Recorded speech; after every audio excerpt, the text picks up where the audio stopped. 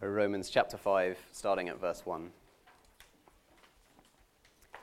Therefore, since we have been justified through faith, we have peace with God through our Lord Jesus Christ, through whom we have gained access by faith into this grace in which we now stand. And we boast in the hope of the glory of God. Not only so, but we also glory in our sufferings, because we know that suffering produces perseverance, perseverance, character, and character, hope. And hope does not put us to shame, because God's love has been poured out into our hearts through the Holy Spirit, who has been given to us. You see, at just the right time, when we were still powerless, Christ died for the ungodly. Very rarely will anyone die for a righteous person, though for a good person someone might possibly dare to die. But God demonstrates his own love for us in this: while we were still sinners, Christ died for us. Since we have now been justified by his blood, how much more shall we be saved from God's wrath through him? For if, while we were God's enemies, we were reconciled to him through the death of his Son, how much more, having been reconciled, shall we be saved through his life? Not only is this so, but we also boast in God through our Lord Jesus Christ, through whom we have now received reconciliation. Therefore, just as sin entered the world through one man, and death through sin, and in this way death came to all people because all sinned. To be sure, sin was in the world before the law was given, but sin is not charged against anyone's account where there is no law. Nevertheless, death reigned from the time of Adam to the time of Moses, even over those who did not sin by breaking a command, as did Adam, who is a pattern of the one to come. But the gift is not like the trespass. For if the many died by the trespass of one man, how much more did God's grace and the gift that came by the grace of the one man, Jesus Christ, overflow to the many? Nor can the gift of God be compared with the result of one man's sin. The judgment followed one sin and brought condemnation, but the gift followed many trespasses and brought justification. For if by the trespass of one man death reigned through that one man, how much more will those who receive God's abundant provision of grace and the gift of righteousness reign in life through the one man, Jesus Christ? Consequently, just as one trespass resulted in condemnation for all people, so also one righteous act resulted in justification and life for all people. For just as through the disobedience of the one man the many were made sinners, so also through the obedience of the one man the many will be made righteous. The law was brought in so that the trespass might increase, but where sin increased, grace increased all the more, so that just as sin reigned in death, so also grace might reign through righteousness to bring eternal life through Jesus Christ our Lord. Good morning, welcome. Lovely to see some visitors amongst us, some friends that can come when they can, or visiting family. Welcome. Really good to see you. Welcome back. Part of me embracing my middle age is increasingly reading stories in newspapers and in the magazines that come with newspapers. I am middle-aged. Thank you for that look, though.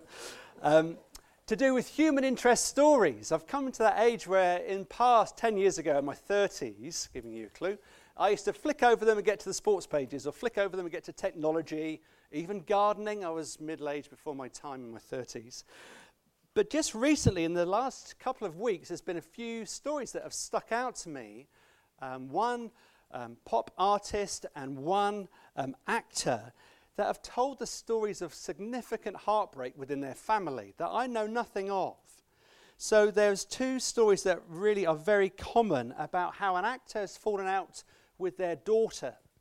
And so although he gave birth to her, so to speak, gave her life with his first wife, he's not seen her since. And he said that's okay, it's her choice. And then there's the pop star who has made it a deliberate intent to disinherit his daughter. There's an idea. To disinherit his daughter because he never really got on with her. And it's an absolute tragedy that these two stories show the significance of broken family life that I find very hard to relate to, because I came from a supportive family and a nurturing family. If there was a problem, I would pick up the phone to call someone who cared for me and who loved me, and I can still do that.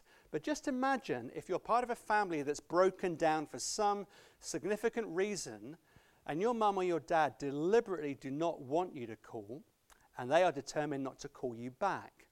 There is such significant enmity. Something big has happened, or something small has happened that's been made big by significant people in your life. Knowing that there's someone who doesn't want to speak to you, that there's been a breakdown, is a tragedy, and a deep and a significant and potentially a life-altering sadness. But in the first few chapters of the book of Romans, Paul is saying there is an even greater tragedy. Here's a slide. There's an even greater tragedy and an even greater breakdown. We've been looking at the first two sections of the book of Romans so far that have told us our need of justification. We are in trouble. We're in the dock. We're in this heavenly judicial scene where God has all the evidence against us and against humanity, and we haven't got a hope unless there's intervention. That's the first parts of chapters 1, 2, and 3. But then we've seen the great news of the gospel, chapter 3, verse 21. But now a righteousness from God has been revealed. There is hope. And God, who has all the evidence against us, comes from being the prosecutor to being the accused, so to speak. He takes our place so that he is both judicial but also the justifier. And that's the great news of the gospel, unlike any other religion on the face of this planet. But so what? Paul begins chapter 5, verse 1 with a big so what. What does it mean? That's the next section going through to chapter 6. Because Paul has said there is a tragedy, not between families, but between humanity and their God, our God. There's been a huge breakdown. But God does want to hear from us. And God has done something significant, the most wonderful. The reconciliation of all reconciliations has occurred. And it's happened because of the cross. And these first 11 verses of chapter 5 that we're going to focus on, well, John Stott, who's written a wonderful commentary on the book of Romans, says it's about joy. It's about happiness, the difference between happiness and joy. That's what I want us to think about. These three things about joy because of the reconciliation that God has taken all the initiative to secure. Let's get into it. Number one, joy. Well, joy is important. Joy is important. Look at where the sentence begins. Verse 1, where the chapter begins rather, with sentence 1. This is the foundation of the whole of Romans 5. Therefore, here's the so what. Here's the cash value of the justification that God has achieved in Jesus. Therefore, since we have been justified through faith, we have peace with God. We have peace with God. Verse 1, if you're a Christian this morning, you should not be happy, because happiness is passing. Hood and I were talking about this on Thursday. What's the difference between happiness and joy? Happiness is an emotion that passes. You can feel happy whether it be you have enjoyed the sunshine yesterday, you enjoyed family, you even enjoyed that thing called a PlayStation. That will disappear when you get married, I assure you. Or certainly the amount you play it should get lower. Unless you've had a very, we'll stop there. Here's the point. When you are justified with God, it's not happiness that passes, it's deep-seated, deep-rooted, God-centered joy. That's the difference. It's not emotion, it's a historically rooted and founded truth. You were once enemies. I read an article this morning about the Tutsis and the other tribe that were in Rwanda 20 years ago, and this wonderful photographical piece in the New York Times, I commend it to you, taking photos of people who had horrendous things done to them in the name of ethnic cleansing, and yet there is reconciliation. It is absolutely remarkable photography and a wonderful editorial piece, New York Times, check it out. Now you are enemies, but now you are friends. You have peace with God. That is what Jesus Christ has achieved. There's no more enmity. There's no more distance. There's no more separation. Why? Because of the cross of Jesus. That's the first part that removes happiness. It's joy because of the cross. Verse 2a, the second half of verse 2, we are standing in his grace, literally through Jesus. What Jesus has achieved, God has accepted us in his Son, not in our own merits, because of what Jesus has achieved. His cross work has achieved for us a new standing in himself. We are secure in him. We are to abide in him. We are rescued in him. It's all in Jesus, not of our own merit, not of our own efforts. And so, we have a very different experience than the one I missed yesterday on Hook Road. The Carlins and Stokes often see each other year by year as we go into central Epsom, or we meet each other at Hook Road, because Her Majesty, at the end of the Derby, zooms down there at breakneck speed. She's just about in the law, but she writes it so she can do what she wants. There's police outriders who are there. There's a helicopter that goes over above her to make sure no naughtiness happens. Yesterday I missed it. But sometimes you see Queen Elizabeth bombing by in her roller, and that's it. It's not an audience with the Queen. You just see her. You might get a wave if there's a load of kids by you. You won't get it if you're just an adult by yourself. But you might get a royal wave, and that's it. That is not what this is talking about. The cross of Jesus, verse 1, since we've been justified through faith, we have peace with God. We are standing in his grace. That means that is a status that Jesus Christ has achieved, so that now it's not God driving by in his heavenly Daimler or roller. We have an audience with the King. We can stand in the presence of God because of what Jesus Christ has achieved, and no one's going to say you shouldn't be here. No one's going to say that's your lot, move along please. We stand in the righteousness of Jesus, so we are welcome into the presence of God. That's not happiness, but it should fill you with joy, because it's a standing and a status that's been achieved, and that no one can take away from you, Christian friend. You're accepted because of what Jesus has achieved. And so what should your Christian life look like? Well, look at verse 2b, the second half of verse 2. Look at verse 3. Look at verse 11. Let's look at them in turn. Verse 2. And we rejoice, that word joy again, we rejoice in the hope of the glory of God. Verse 3. Not only so, but we also rejoice, joy, we also rejoice in our sufferings. That's a tricky verse. Verse 11. But we also rejoice in God. The hallmark of the Christian life, when you understand what Jesus Christ has achieved and won for you on the cross, if you're a Christian, must be joy. You must be rejoicing in what Jesus Christ has achieved. It's a standing and a status that God has won for you. So it's not happiness that passes, do you see? It's a solid, historically rooted, Christ-centered, cross-centered assurance that Christ has won and that will never be taken away from him or therefore from you. But that's not what the philosophers or the thinkers think. They say if you want to know serenity, if you want to know peace, if you want to know and pursue happiness, there is happiness.org, by the way. It's a complete waste of time. Don't look at it.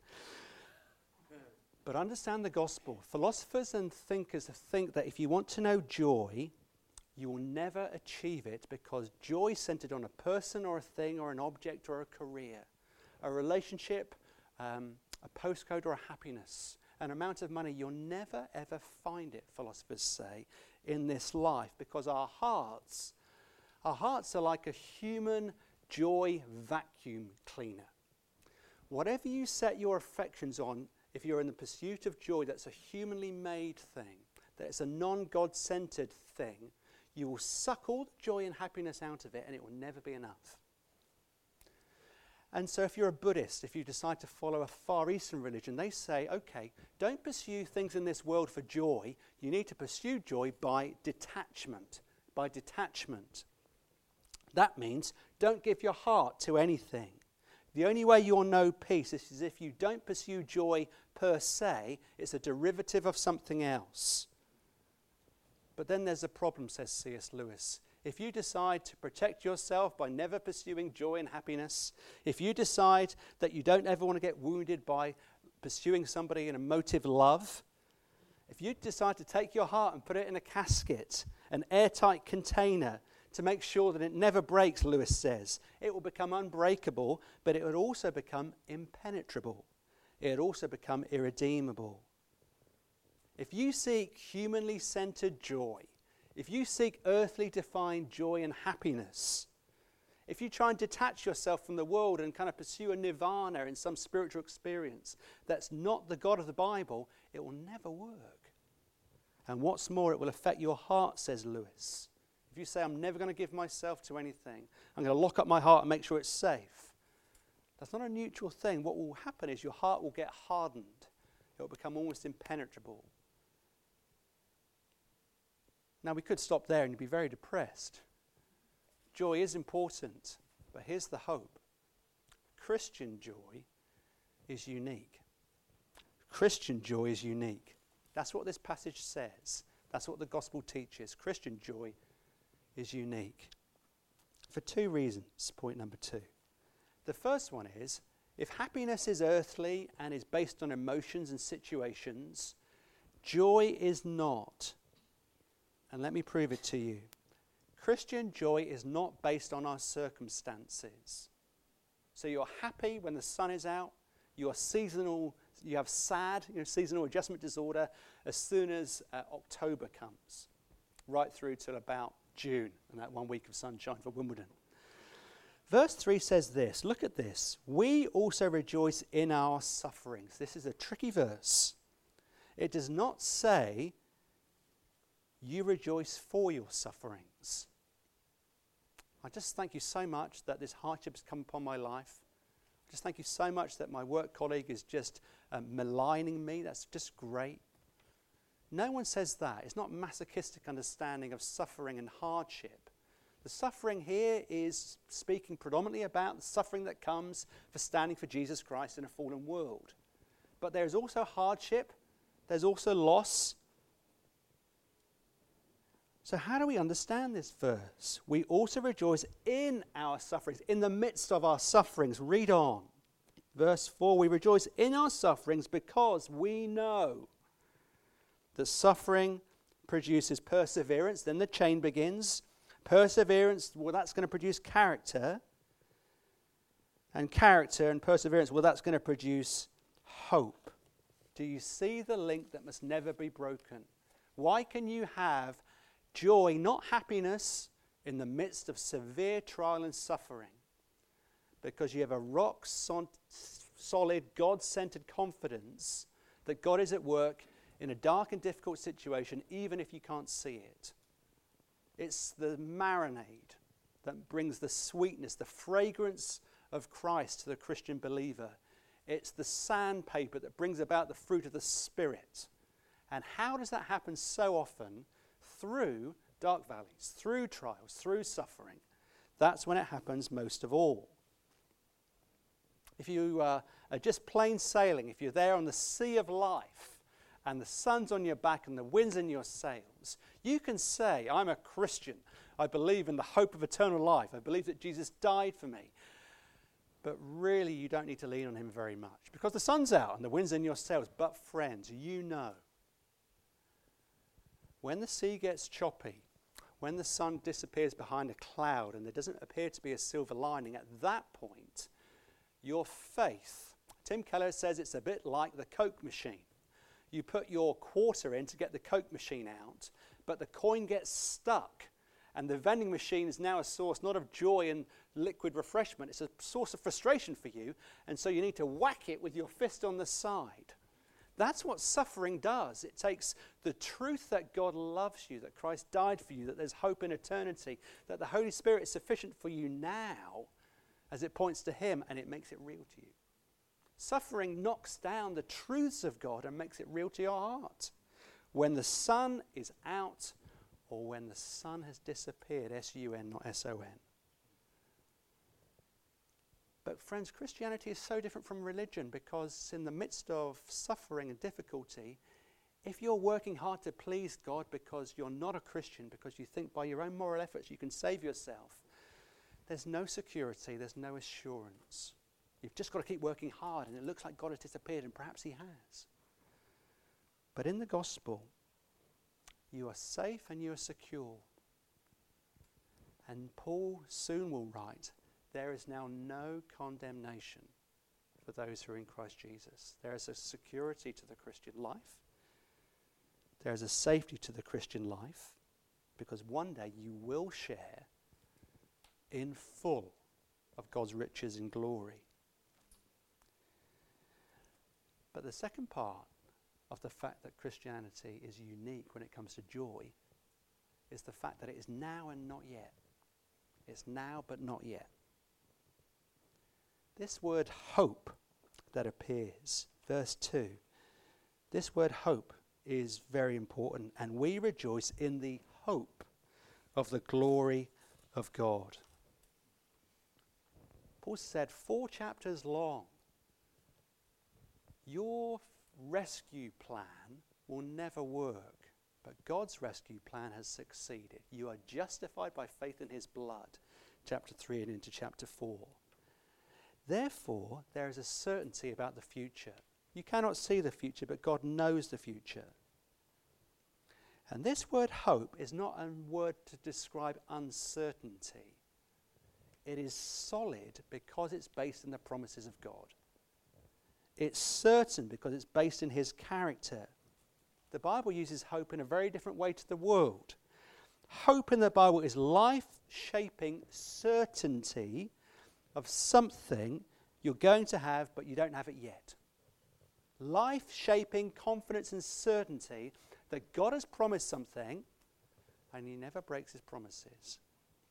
And so, as we thought last week, you can take him to the bank, because God never breaks his promises.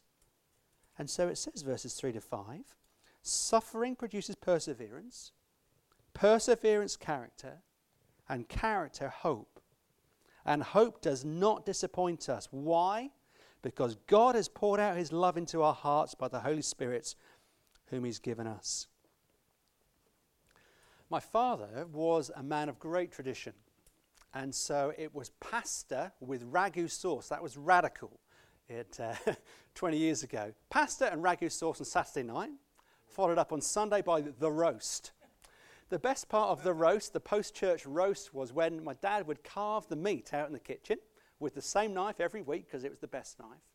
And I would go up as a kid and just try and steal a bit of the offcuts. Not the big kind of nice slices or whatever it was, pink meat or brown meat or whatever it was, but the little bits that were just a bit kind of falling off, and I would try and steal a bit before he hit my hand. Hopefully not with a knife.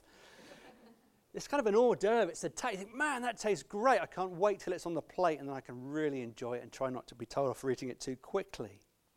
This word pour out, this little phrase, pour out, what does that mean? Hope does not disappoint us because God has poured out his love into our hearts by the Holy Spirit whom he has given to us. It's a metaphor of emptying in full, emptying something into our hearts. It's a way of expressing an experience. This is a way of saying something. We can have a feast in the future, and yet there's an hors d'oeuvre now, and it's real and tasty, but man, the food's going to be great in the future. That's my way of a food-centric person interpreting the Bible. There's going to be a feast. Isaiah speaks of that, but I'm salivating now. But there's real experience and real satisfaction right now. It's a foretaste of glory then, but you can know it now by God's empowering spirit in our hearts. Richard Sibbes, an old Puritan, wrote it like this: sometimes our spirits cannot stand the trials of life. So the immediate testimony of the Spirit comes to us, saying, I am your salvation. And our hearts are stirred up and comforted with joy inexpressible. This joy has got degrees, it's got levels. Sometimes it's clear and strong so that we question nothing. But other times, doubts come in soon. See that? Christian joy is unique. God, the Holy Spirit, in the heart of every Christian believer sometimes gives us real new taste buds for the glory of God. We can't see the future, but we just taste it and sense it now. We enjoy Jesus Christ more fully at times. We get a more thorough, confident grasp of the gospel. So we're going through hardships, but we see and savor and sense the presence of Jesus Christ in that instance. Because Christian joy is unique. and all the things that this world offers that are good things, we must never be tempted to make the signposts the things that we focus on. Relationships, career, sex, weight loss, whatever it may be that brings you joy. Enjoy them, but don't make the mistake of enjoying the gift so much that you ignore the giver.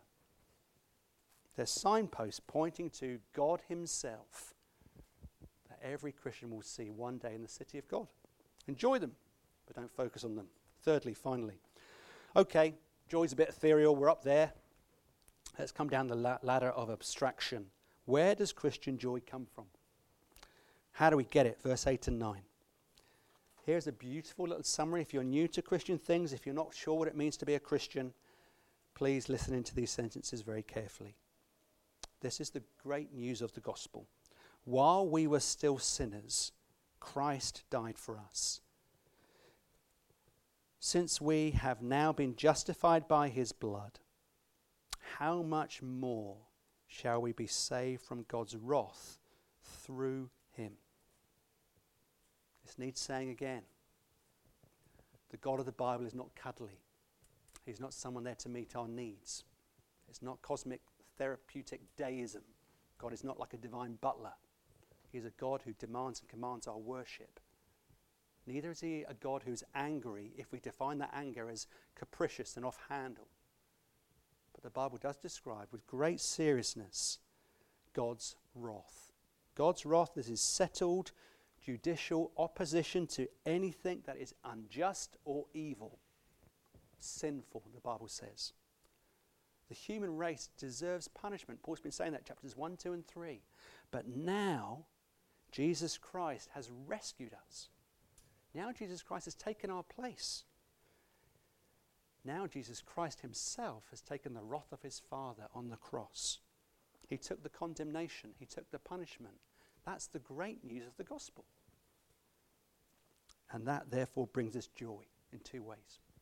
Here are the two reasons of joy. You only have joy in your heart, Christian friend. And often new Christians get this so much more than more mature Christians because they forget. You only get joy when you see the magnitude of the danger that you are in. When you see the magnitude of the danger you're in, that's when you have joy in your heart, when you see the greatness of the rescue of Jesus. Imagine you're on holiday, and whilst you're on holiday, you get a few letters that come through the door, and a friend who's looking after your house says, oh, there's a couple of bills, I'll open them up, and you trust them to open your post, and they pay the debt for you. And I could ask you, well, how should you respond to the fact that your debt's been paid? And you say, well, I don't know, because I don't know what he paid for. Yeah, that makes sense. If it was an envelope without a stamp on it, and he paid a whopping 80 pence, because it was first or second class, tells you how often I use the post. It's 80p, you will say thank you, because someone kind of misaddressed it, and someone had to pay. But the second envelope doesn't deserve a thank you, it deserves a fall down on your knees, thank you for saving me. Because the second envelope was the envelope we all dread from HMRC, and there's back taxes that have not been paid. And this is a significant 6-figure sum that there's no way you can pay. It's a debt that's so large, it's going to sink you. You're going to lose the roof over your head unless some miraculous intervention happens, and your friend who's a wealthy person opened the check and settled the score. They paid your debt.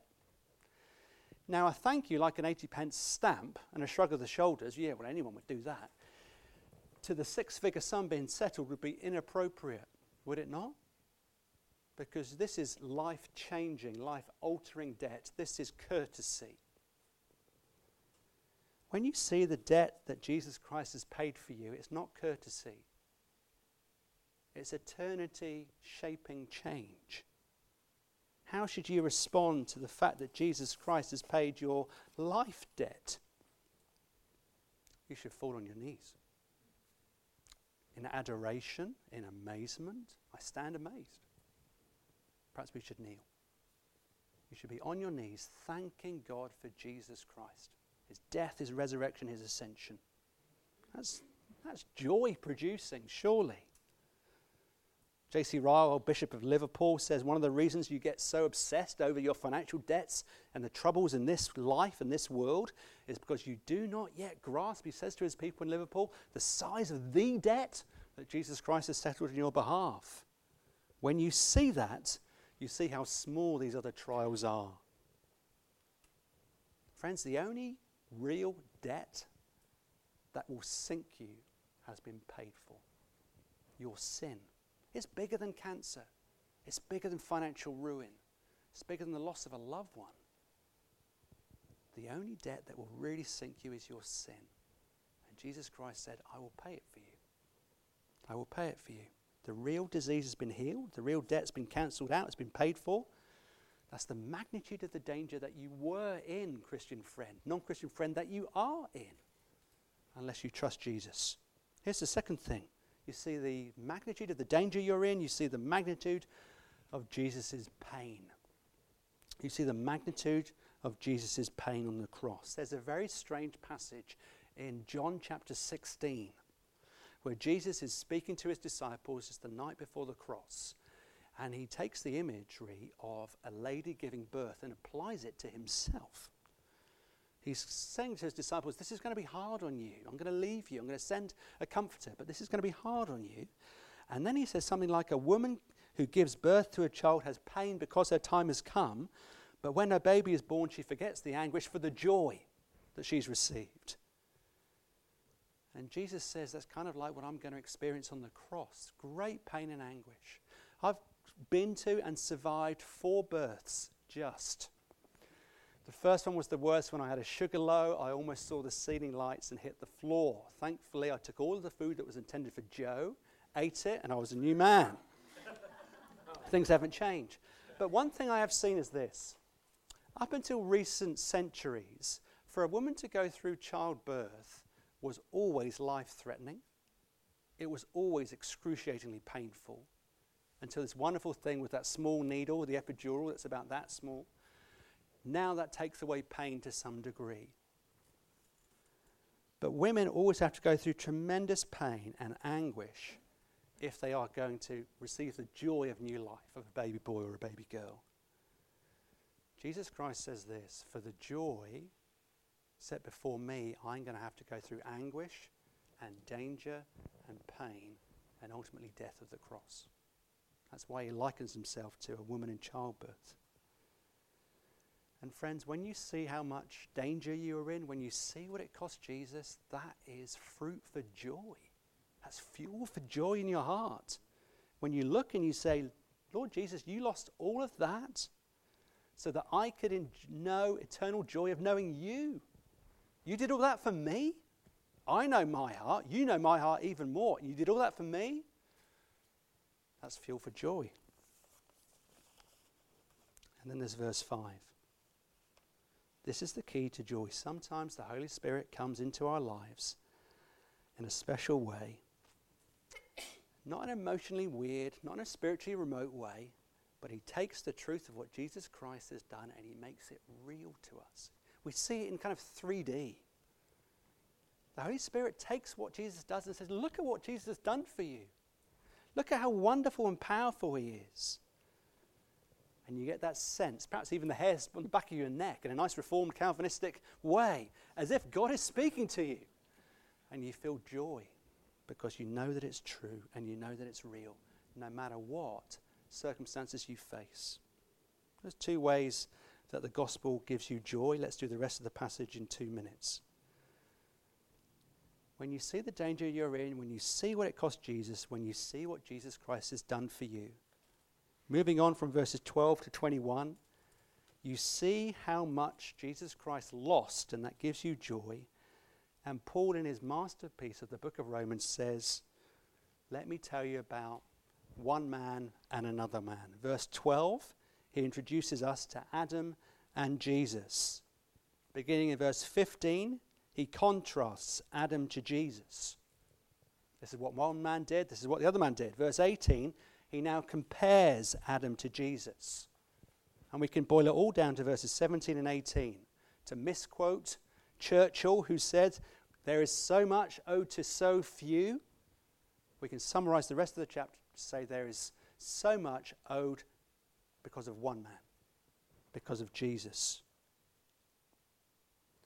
When you meditate on that truth, the danger we are in, the amount it cost Jesus, the fact that Jesus Christ has lived and died for us, sometimes the Holy Spirit will take those truths and make them burn in your heart in a fresh way. And when you see that, you will not just know happiness, you will know Christ-centered joy. It's the hope of glory in our hearts. And that's only available because of the cross.